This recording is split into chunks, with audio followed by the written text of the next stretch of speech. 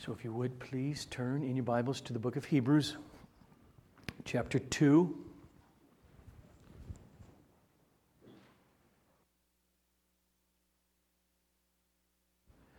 I'll be reading Hebrews chapter 2, verses 9 through 15. But we see him who for a little while was made lower than the angels, namely, Jesus, crowned with glory and honor because of the suffering of death, so that by the grace of God he might taste death for everyone. For it was fitting that he, for whom and by whom all things exist, in bringing many sons to glory, should make the founder of their salvation perfect through suffering. For he who sanctifies and those who are sanctified all have one source. That is why he's not ashamed to call them brothers, saying, I will tell of your name to my brothers. In the midst of the congregation, I will sing your praise. And again, I will put my trust in him. And again, behold, I and the children God has given me. Since therefore the children share in flesh and blood, he himself likewise partook of the same things, that through death he might destroy the one who has the power of death, that is, the devil, and deliver all those who through fear of death were subject to lifelong slavery. Blessed is the reading of God's holy, infallible, inerrant, true, and delightful word to our souls and our minds. Oh, Father, help me. Please help me. Unfold what's being said here.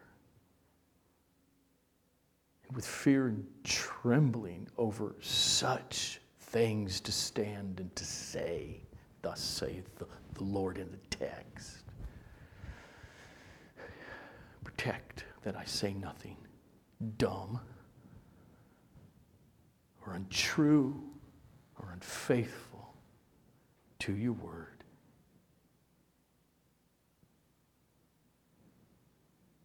And oh, please let us continue to worship in our hearing, to the glory of your Son and his cross. Amen and amen. I want you to notice that there in verse 9, we are meant to see and to love our Savior who tasted death for us. Are you a Christian? It's you.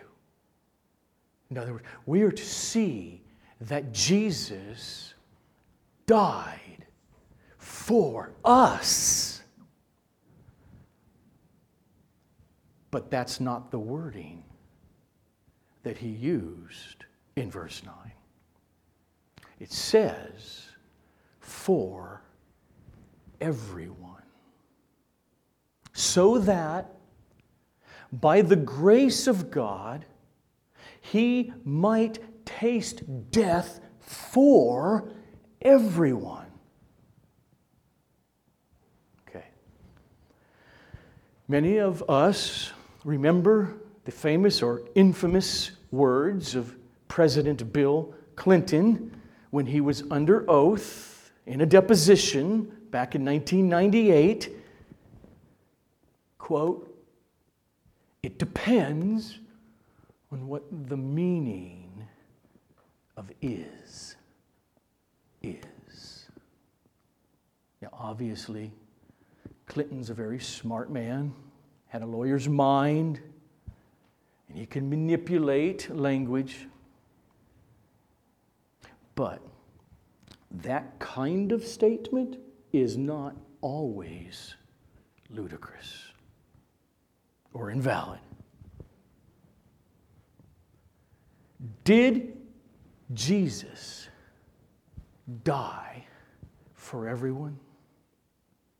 The simple answer to that question is yes, of course. That's what verse 9 says. So that by the grace of God, he might taste death for everyone. But what does that mean is the deeper question. In all of life, husbands and wife trying to come to terms, friends, any conversation. And you know this of me, I irritate some of you. I say, do you understand what I mean? And if you just repeat back my exact words and that's all you say, I have no clue whether you actually heard the meaning. To just, in other words, quote or repeat the words does not necessarily mean you have understood the words. What does he mean in that text? The answer does not depend on what the meaning of is, but it does depend on what the meaning of the word everyone is. So, what I'm going to do, I'm going to try to show you from the writer's own context that word everyone in verse 9 does not refer to every human being without distinction, but it refers to everyone in a certain group. So, not yet. I'm going to flip it around. Always do your exegesis. What's the context? Try to put your presuppositions aside, and then out of that text says that. Wow, it says it over here in the Bible. It says this over here in the Bible. And that's what theology is as it grows. But I'm going to make clear on the theology first, and then in about 20 minutes I'm going to come back to the exegesis of this passage. So, the reason I'm stuck here, and we're going to come back to this passage again next week, okay? But the reason I'm stuck in verse 9, because just 2 months ago, from Hebrews chapter 1, verse 3, I preached a sermon saying, unequivocally, that Jesus did not make purification of sins for every single person who ever existed. So was I wrong? Because our text says, Jesus tasted death for, or on behalf of, huper, on behalf of, or for Pontus, everyone. So, were St. Augustine and Martin Luther and John Calvin and the 16th century reformers all wrong? Were John Bunyan and John Owen in the 17th century, and Jonathan Edwards in the 18th century, and Charles Spurgeon in the 19th century, were they all wrong? They all said, Christ tasted death for many, not for all human beings ever, but only for those who would believe and be saved. Now, name dropping of giants in church history, it doesn't really mean a hill of beans. It's not how you understand what the Bible means, so it's possible they got it wrong. Now, look, on this issue within the church, with faithful believers, a lot of people just Jesus died and we're good, but why do you have to try to define it? Okay, on this issue, we all agree that Jesus died so that, in the preaching of the gospel now, whosoever will believe will be saved. Absolutely amen and amen. We all agree that the gospel of salvation should be preached indiscriminately to all human beings, no matter what they've done, how bad they are, the color of their skin, their culture, the time frame in which they're living, male and female. To every person it should be preached. Okay. But the question of, did he die for the sins of every human person ever, or just for believers? That has to do with the question of, what did Jesus actually accomplish on the cross when he tasted death? It means he experienced the whole suffering and death. That's what it's saying. What happened there on the cross between what he did and God the Father? That's the question. When one says that Jesus died for every single person who ever lived or ever will live, that is, he made atonement or propitiation for the sins of every single person ever in the same way, indiscriminately. If you say that, okay, that's where I stand. I'm here to say, that's not true. It's not biblical. And it downplays the actual accomplishment of Jesus on the cross. See, if you ask, why is this an important question to even bring up? Here's my answer to it. It is not good to not know why Jesus had to go to the cross and what he actually accomplished on the cross. If you say he died on the cross for everyone in the same way, that's what he did. And some people for whom he died go to heaven. And other people, for what he accomplished on the cross, they go to hell, are eternally condemned. Okay? If that's what you're saying, then what did Jesus actually accomplish then on the cross? Okay, here is one answer that many give. What happened on the cross is he made propitiation. And now the offer of what happened on the cross will be applied only if the sinner brings their part to it, called faith. In other words, the only difference between the whole world for whom Jesus died, some will be glorified with Christ forever, having all of their sins remitted and wiped out. And others will perish for their sins in eternal condemnation. The only difference is the faith in the ones who are being saved. And so the argument goes, Jesus accomplished the exact same thing on the cross for the saved and for the ultimately unsaved. That's the position. Why is it important?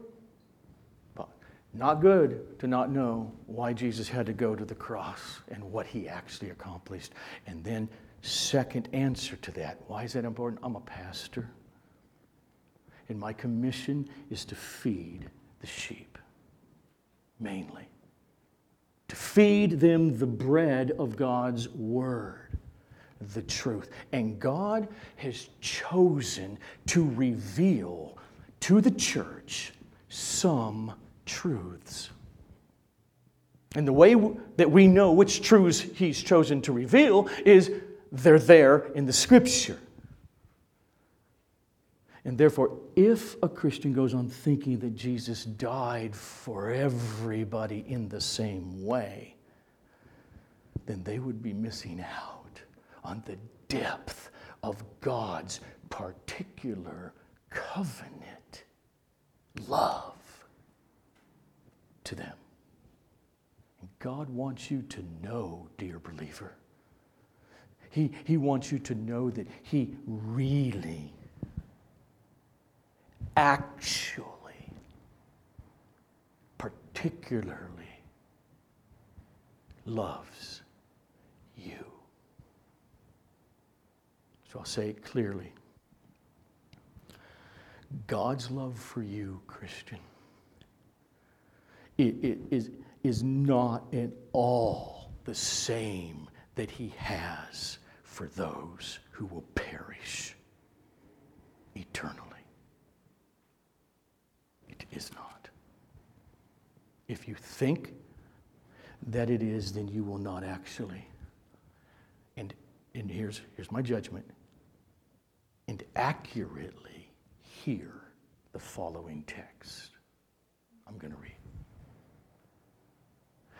But if you grasp what Jesus actually accomplished and purchased on the cross, then you might turn a backflip as I read slowly a few texts. In John 10, verses 14 to 15, Jesus said, I am the good shepherd. I know my own, and my own know me, just as the Father knows me, and I know the Father. And I lay down my life for the sheep. End quote. I know, I'm going to throw that in there. Not the goats. Listen to Jesus' high priestly prayer in John 17. I'm going to read a few verses, start with verse 6. Father, I have manifested your name to the people whom you gave me out of the world. Yours they were, and you gave them to me, and they have kept your word. In verse 9, Father, Father, I'm praying for them. Still quoting Jesus, I am not praying for the world, but I'm praying for those whom you have given me, for they are yours. Verse 19, and for their sake I consecrate. He's consecrating himself for death the next day.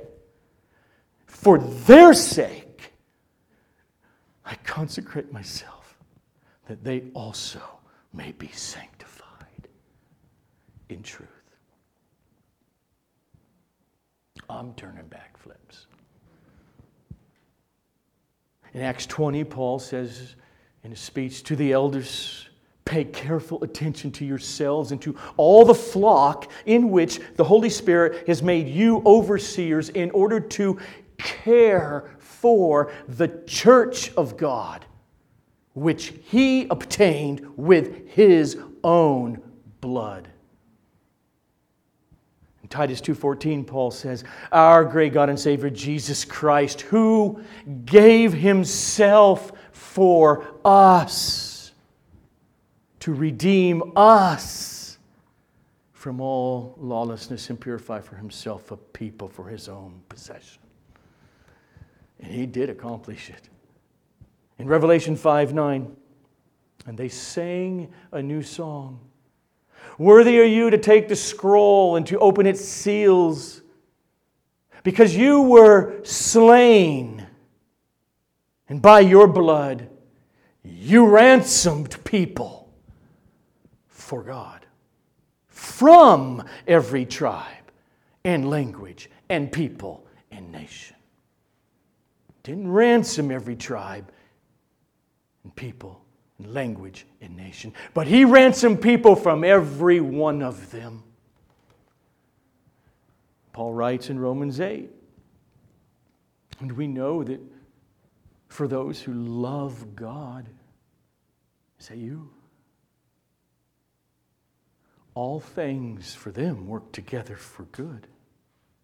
That is, for those who are called according to his purpose. And then he gives, let me build a deep, deep underground foundation for why you can really trust Romans 8:28. Christian. Because those whom he foreknew, he also predestined to be conformed to the image of his Son, in order that he might be the firstborn among many brothers. And those whom he predestined, he also called. And those whom he called, he also, every one of them, justified. And those whom he justified, he also, and this is still future, glorified. No dropouts. Now listen, he goes on. What then shall we say to these things? And this is what we should say. If God is for us, who could be against us? No one. Listen, here it is now. He who did not spare his own Son, but gave him up for us all. For us all. Who's the us? It's the Christian. It's the saved. It's the predestined, the called, the justified, going to be glorified, the ones he's writing to. Do you believe? He gave himself up for us. All of us. And that's why nothing will ever cause us to lose our salvation. Nothing shall separate us from the love of God in Christ Jesus, our Lord. That's where it all ends there at the end of verse 28. One more text. Ephesians 5. Christ loved the church and gave himself up for her in order that he might sanctify her, having cleansed her by the washing of water with the word, so that he might present the church to himself in splendor, without spot or wrinkle or any such thing, that she might be holy and without blemish. That's what it means to say Christ suffered and died and tasted death for the bride of Christ. It is a deliberate covenant that bought a particular people from all groups. Jesus tasted death on behalf of the bride of Christ in a different way than he did for those who will perish as God's enemies. See, the real question is not whether the death of Christ is powerful enough or sufficient enough in order to atone for the sins of every human being who ever lived. Of course it is. The real question is the design of the death of Jesus on the cross. Like Jesus proclaimed in Mark 10:45 about himself, the Son of Man did not come to be served, but to serve and to give his life as a ransom for many.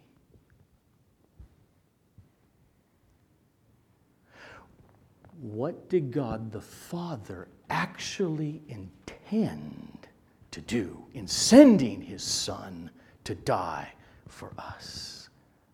That's the question. Did Jesus' death actually save anybody? Or did it just make all people savable? If they can add their most crucial part, faith. Did his sacrifice actually make a true propitiation? Okay. To propitiate a God means to storm God, please calm down. We don't want to die in the ocean, so they make a sacrifice.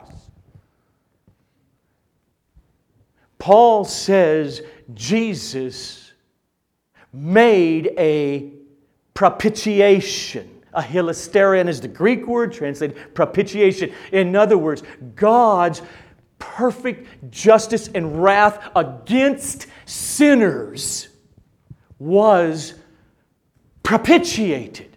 Or was it really? Was it propitiated in Jesus' death? As Pastor Brad said a little bit over a week ago, tetelestai, was it finished? Or not? That's the question. Was it an actual atonement that Jesus did, or merely a potential atonement that he did not accomplish alone? But someone else has to then put the other part together with it. Like in chemistry, if you got this compound, you got that compound, there's no problem, they're safe as could be. You put them in the same test tube and boom, you got an explosion. And you need Jesus' death, and now we need something from you. And if you ever mix that there, there's no atonement. Is that what happened? You got to slow down. Just think about it. What would it mean if Christ bore the wrath of God?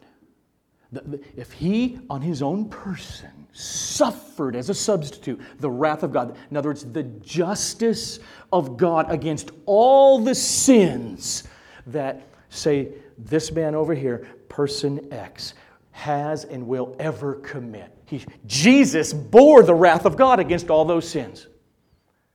And then he dies and stands before the great white throne and will perish in condemnation. In other words, his guilt for his sins remains forever and ever and ever. Wait a minute. If Christ bore the wrath of God, the punishment for those sins of his, then why is he still being punished for them? You see that? Did Jesus die for those sins of his or not? Was God's just wrath removed from him on the cross or not? Did Jesus make propitiation for his sins? See, if you just have dry flour without any water, you don't have bread.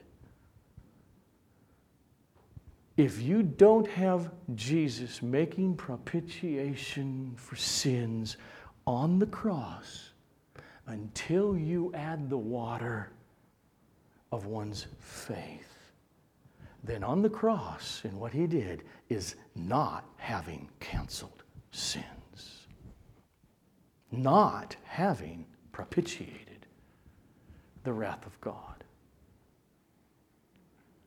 And that's not the cross that I love. The gift that Christ obtained for the saved, past, present, and future, for the church, for the bride of Christ, is the wiping out of all Joe LeMay's sins. There on the cross, once and for all. Wrath, my guiltiness, gone. Punishment that I deserve from the state, the Godhead, the Creator, gone. That's what happened for me when Jesus died on the cross. Our writer to the Hebrews says it this way in Hebrews 10, verse 14. For by a single offering, he has perfected for all time those who are being sanctified. Before God, this is called imputed righteousness.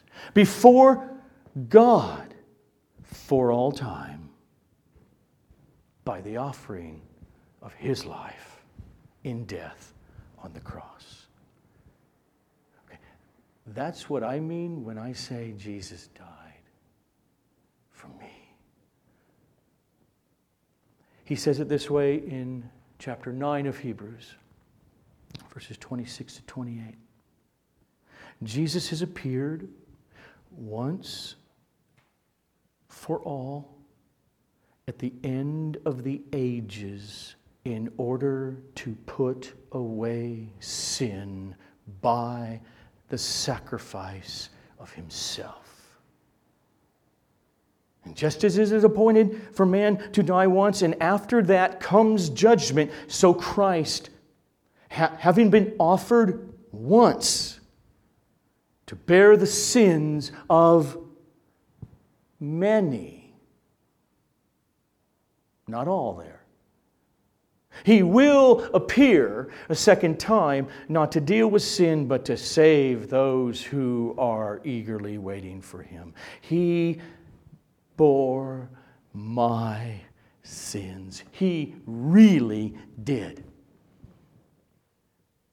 He did not bear Adolf Hitler's sins. He did not bear Judas Iscariot's sins. He suffered my punishment. And dear believer, be able to go home and say that. Say that. Based on what? You love him. You believe in him. You hear the message of Christ. And you say, yes, I want to be saved.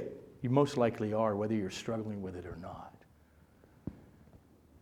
Be able to say that. My sins cannot and will not ever be again attributed to me judiciously before God. So, before we get to our text, I'm going to,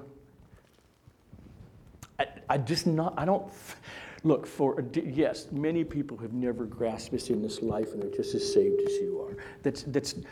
But it's, boy, for the life of the Christian, I think that's why so many of us, we're just singing, what's the title of that last song we sang? There you go. I mean, I could have preached that text of that hymn this morning. It's not peripheral. Oh, okay. I'm going to tell you, I'm going to read something. I agree with Spurgeon on this one. Okay, 18th century, cigar-smoking, fat preacher. All right. When he said, some say Christ died for all men. Ask them what they mean by it. Did Christ die so as to secure the salvation of all men? They say, no, certainly not. We ask them the next question. Did Christ die so as to secure the salvation of any man in particular? They answer, no. They're obliged to admit this if they're consistent. They say, no, Christ has died that any man may be saved if. And then follow certain conditions of salvation. Now, who is it that limits the death of Christ? Why, you. You say that Christ did not die so as infallibly to secure the salvation of anybody.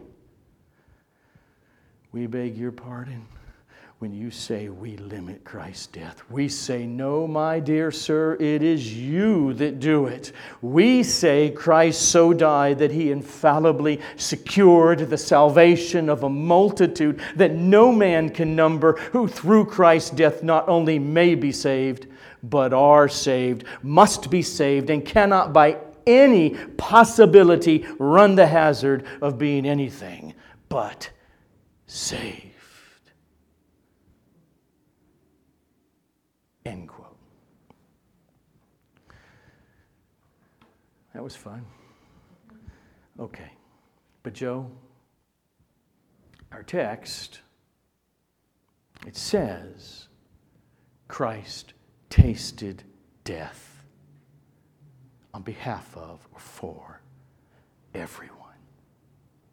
So, turn there if you're not there. Hebrews 2. Let's go back and read it slowly and carefully in its context, which is also a lesson on how to read the Bible carefully.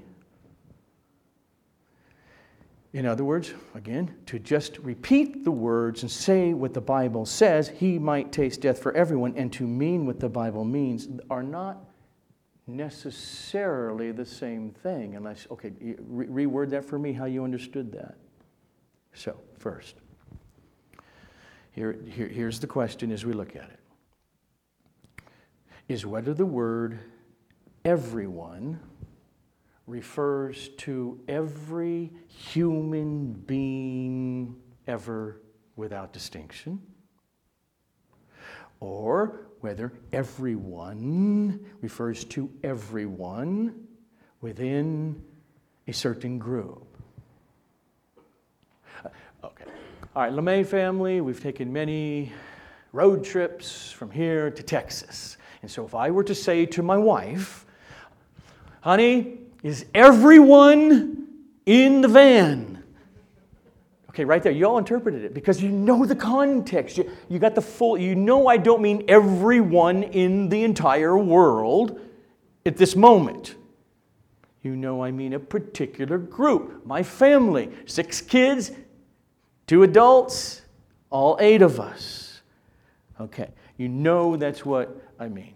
So the question is, as we read this, think about it as we go slowly. What is the group that the writer has in mind? Is it all humanity without distinction? Or is it some other group? So let's let the writer tell us as we continue to read. Notice that verse 10 is the support of verse 9. That's why verse 10 begins with the word for. The Greek gar, it's support, reason. Start at the end of verse 9. So that by the grace of God, He, Jesus, might taste death for everyone. For, here comes the support, it was fitting that He, that is God, for whom and by whom all things exist. Okay, why? He tasted death for everyone because it was fitting that God, here, listen, in bringing many sons to glory, should make the founder of their salvation perfect through suffering. In other words, immediately after saying, by the grace of God, He might taste death for everyone, the writer explains, that's what the for is there for. For, he explains God's design in the suffering and death of Christ. That it was what? It says it. It was to bring many sons to glory. This means that the everyone in verse 9 refers to every one of the sons being led to glory. Just, you know, right, ladies? Sons is a theological term he's using. Okay, it means male and female saved. So, in other words, the design of God in Christ's death, it was particularly, in the context here, to lead His children from sin, judicial guilt, eventually death and hell, to glory. Okay, that's what he said. Now, as we continue to read, this very understanding of everyone is then confirmed in verses 11 and 12. Read on. For He who sanctifies and those who are sanctified all have one origin. That is why He, that is, now Jesus, is not ashamed to call them brothers, saying, and he lifts it from Psalm 22, saying, I will tell of your name to my brothers. Let's stop. What is Psalm 22? That's Jesus, we know, right? On the cross. I will tell of your name to my brothers. In the midst of the congregation, I will sing your praise. In other words, the sons that God is leading to glory through Jesus' death, they're now called, in the text, Jesus' brothers. It was for every one of these brothers that Christ tasted death. Then verse 13 goes on. I will put my trust in Him. Again, Christ's own confidence in the Father. And again, behold, I and the children God has given me.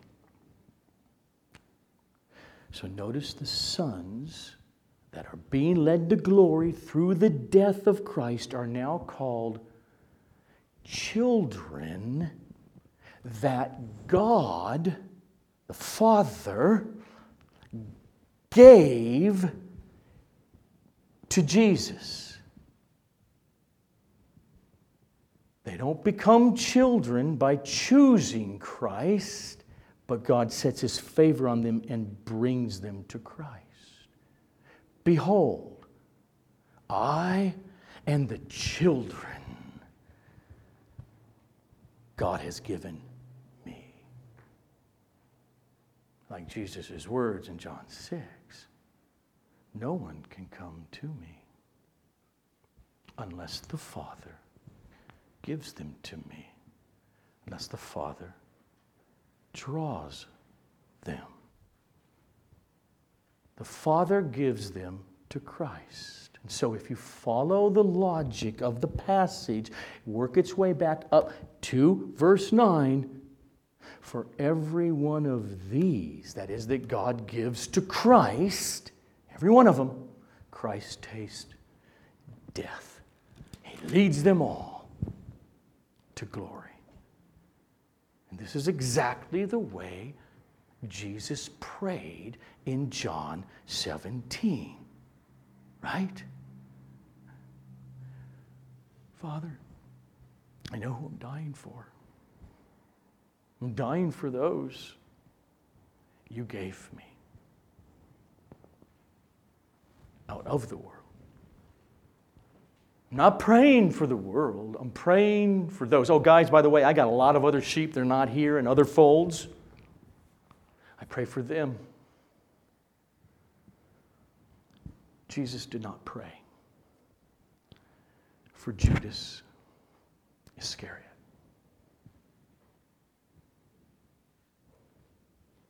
But he did take Peter aside. He said, you are going to really sin bad.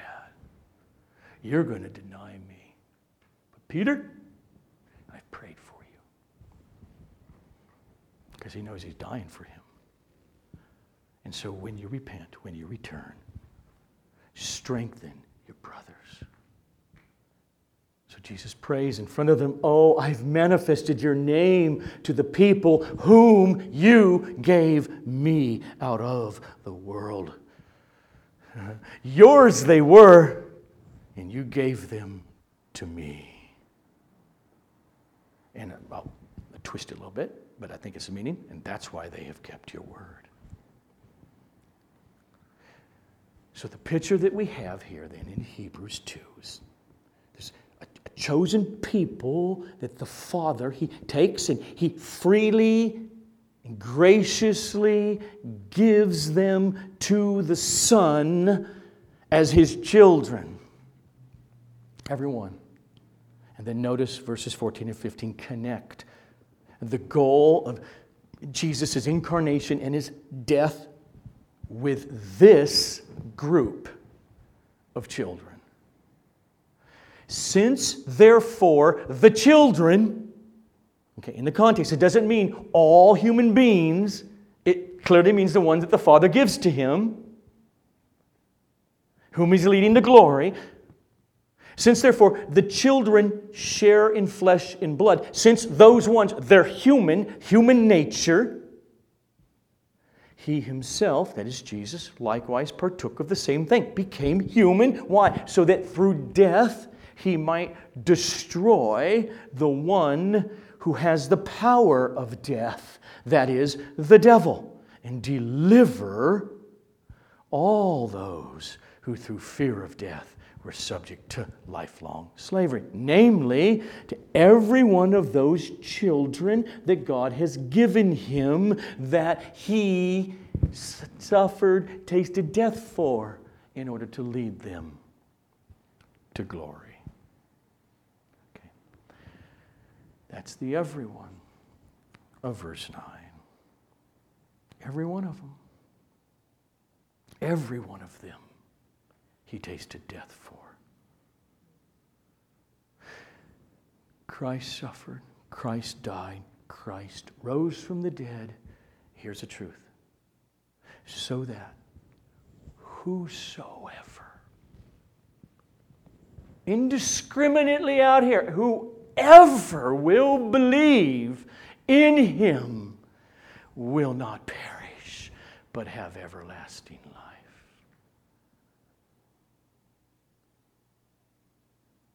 You should never sit in a church that teaches text and unfolds them, and you hear something like this and say, well, I wonder whether He died for me. The only thing you need to be concerned about is this. In what you know of Jesus and what He offers everybody through the preaching of the gospel, that is, would you like your sins forgiven forever? Would you love to be in the resurrection, to experience the glory of Christ? Do you want it? That's probably the first sign that you already have it, if you do. Believe. And then, when a person does see in the preaching of the gospel, you do see, it's how Paul puts it, God has shined the light of the glory of God in our hearts. In the faith. You see it and you embrace the treasure of the gospel of Jesus. Then, as you walk with Him, that's why you have the Scripture, you're meant to discover that your very faith itself was purchased on the cross of Christ. He bought that for you. Because what happened on the cross, that He did not just die for that disobedience to the parent or the stealing or these other. He died for the sin of your darkened, dead to Him, unbelief in which you were born. He paid the price. In your case. And that sin of who knows how long a person could have gone that way, 75 years, and then they come to Christ. That sin of first 8 years of your life.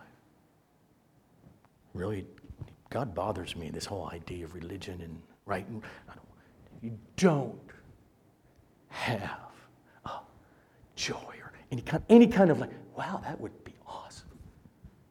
That is horrific, and that's all of us. Jesus, for everyone who comes out of that, I'll show you in a moment, He died for that sin, your sin of unbelief in particular.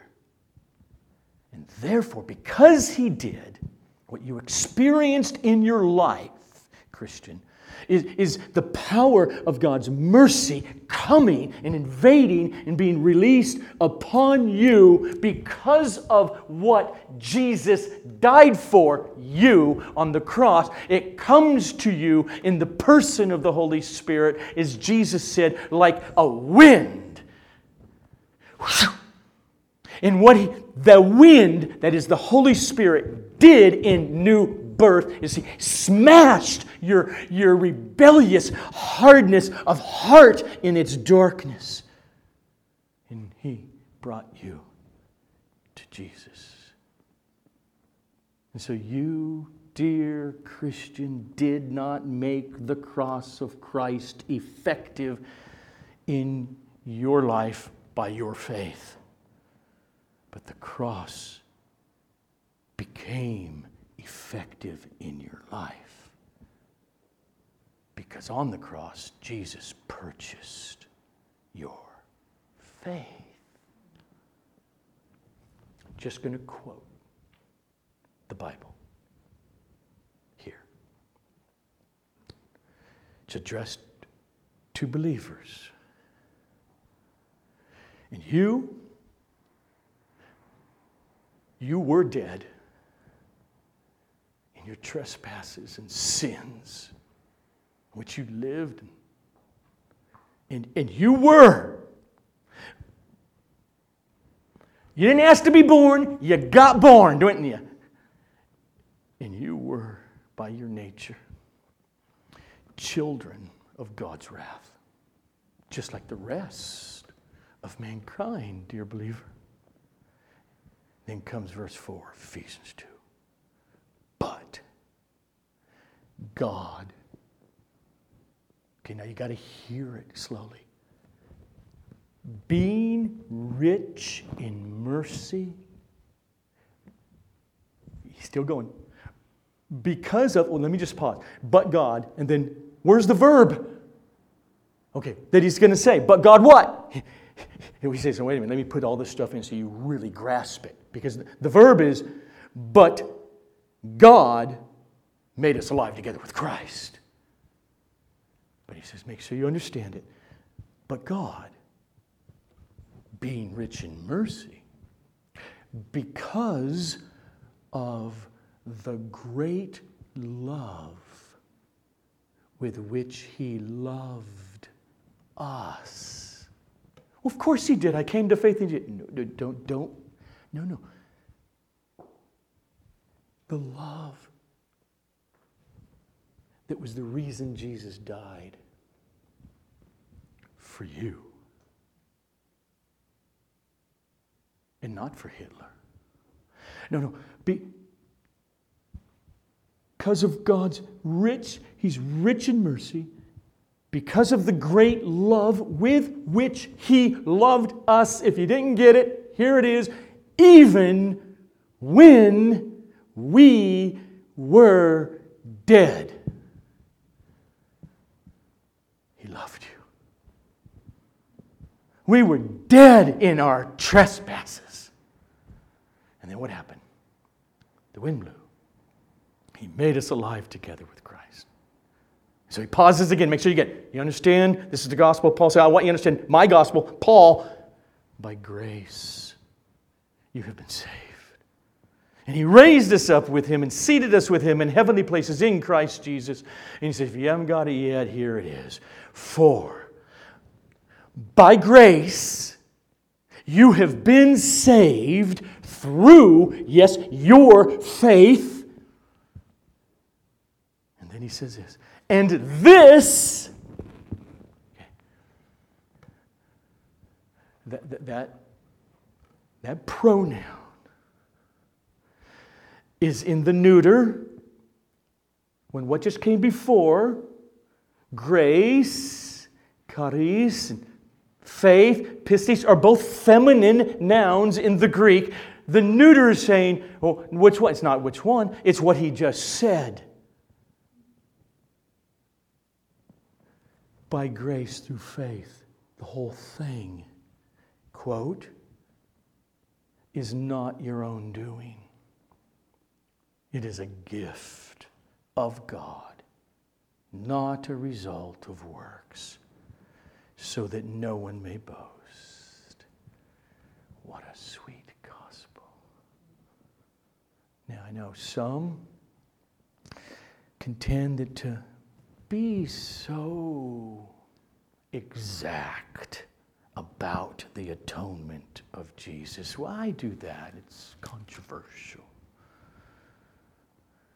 Well, everyone's got to stand before God, and my answer is just simply that. Because I see it clearly in the Scriptures. Right or wrong, you can all judge. But if it's true and it's there, then I don't have a right to ignore it or not try to show you how wonderful, how personal, how absolutely effective the atonement is. And the deep, merciful love with which God loves you, sinner, is. Who am I to withhold such bread? So, Christian, rejoice then in the gospel of your salvation, that all of your sins were removed. Not in 1981, when the Holy Spirit came and grabbed this unworthy, screwed up 19-year-old kid. He did that because all my sins were removed when my Savior died for me. Right there on the cross. And that's, dear Christian, when He also purchased your faith. That faith that would come and which unites you in this life to Christ. And it reveals to you that, look at that, you were one of His sheep all along. That's why in due course, all His sheep will hear His voice. They hear it. Come to me, Peter.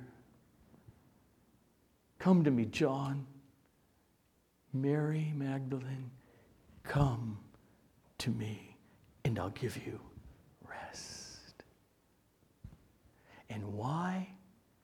Because Jesus laid down his life and tasted death for every one of his sheep. Let's pray. Sing it. Lord, thank you for such a wonderful salvation. Thank you for that burden of ever having anything to boast in as Christians. You remove through the Scripture. We love you. Amen.